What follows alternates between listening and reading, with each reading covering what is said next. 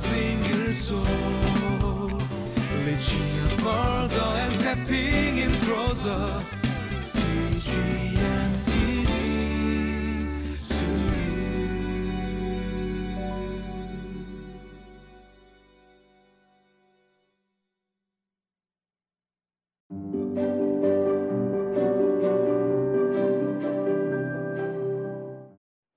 Welcome. Welcome to Living Life. May the Lord bless you as you walk together with Him today.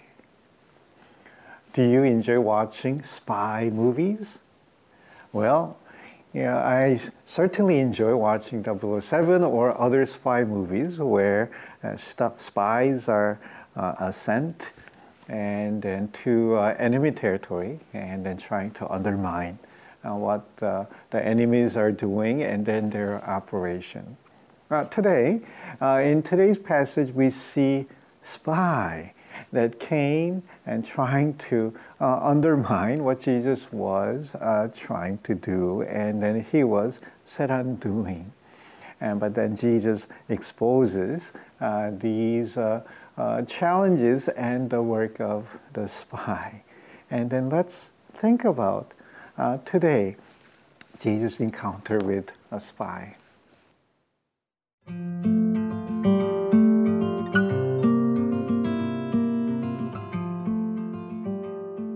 Luke chapter 20, verses 20 through 26. Keeping a close watch on him, they sent spies who pretended to be sincere. They hoped to catch Jesus in something he said, so that they might hand him over to the power and authority of the governor. So the spies questioned him, "Teacher, we know that you speak and teach what is right, and that you do not show partiality, but teach the way of God in accordance with the truth. Is it right for us to pay taxes to Caesar or not?" He saw through their duplicity and said to them, "Show me a denarius. Whose image and inscription are on it?" "Caesar's," they replied. He said to them, "Then give back to Caesar what is Caesar's, and to God what is God's." They were unable to trap him in what he had said there in public, and astonished by his answer, they became silent. In today's passage, religious leaders sent spies to trap Jesus. They did not come themselves, but sent these spies. And then these spies came and pretending to be honest seeker and asking questions that sounded pretty innocent, but then it was questions trying to trap Jesus. And the question that one of these spies had was, should we pay taxes to Caesar or not? It was a setting in which a lot of Jewish people did not like the fact that Roman government was levying so much tax. And then if Jesus says, okay, pay tax to Roman government, and then Jewish people might not just like what Jesus has said or how that Jesus is supporting the Roman government. And then if Jesus says, do not pay taxes, and then the government would not be so thrilled and would not like Jesus. So it was a very, very clever trap. But then, and Jesus raises question, asks question in response to their question. And then Jesus, show me a denarius. And then whose image and inscription is on it? And then when they say Caesar's, and Jesus says, give to Caesar's what belongs to Caesar, and give to God what belongs to God. And then Jesus gave a very wise answer and response to their challenge and then their question of trap. Well, from here, we need to think about something. And sometimes we wrestle, oh, do I do this for God, or do I do this for my own? Or you may have different questions that you may be struggling with here. But then, just like Jesus asked the question, look carefully on the coin, whose inscription and then whose image do you see on this? Who does this belong to? When you're working for some company, while you're at work, whose time? What are your responsibility? What are you to do? And then you need to just think about this.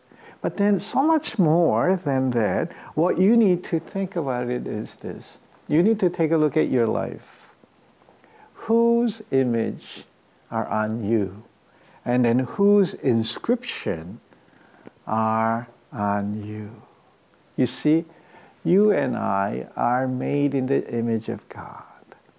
And then God's signature and the mark of His ownership is all over you and me and our lives.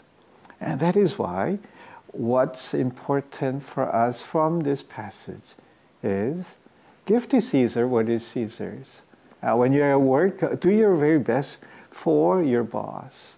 But then remember that your life is not your own and that you belong to God. And then you need to live your life for God's honor, for His glory. And then make sure that you do everything that you do for Him. Friends, this is a very simple yet important message. Take a look at your life and then again reflect and notice God's signature all over your life, His claim on your life, how He has not only created you, but bought and redeemed and made you His. But then, look again and then examine your life. Are you living in such a way, rendering and giving to God that really is His? And not just talking about giving tithes, which really recognize that everything has really come from God.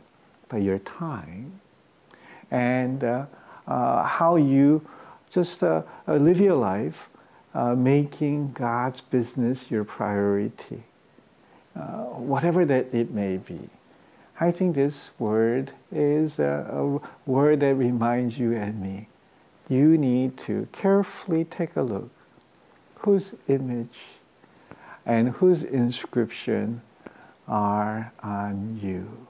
And then, are you living in such a way that other people notice God's image? And then you are created in His image, and then you're becoming more and more and more like Jesus.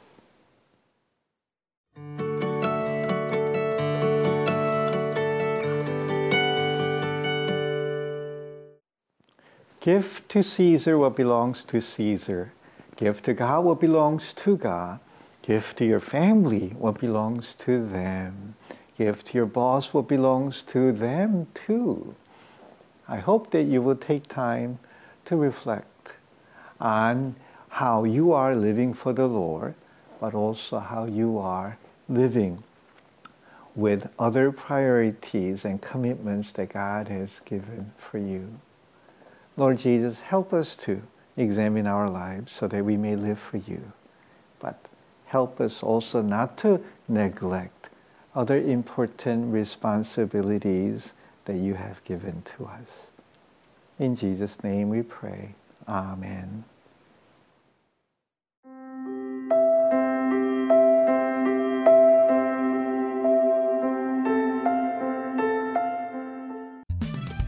For a single soul, reaching further and stepping in closer.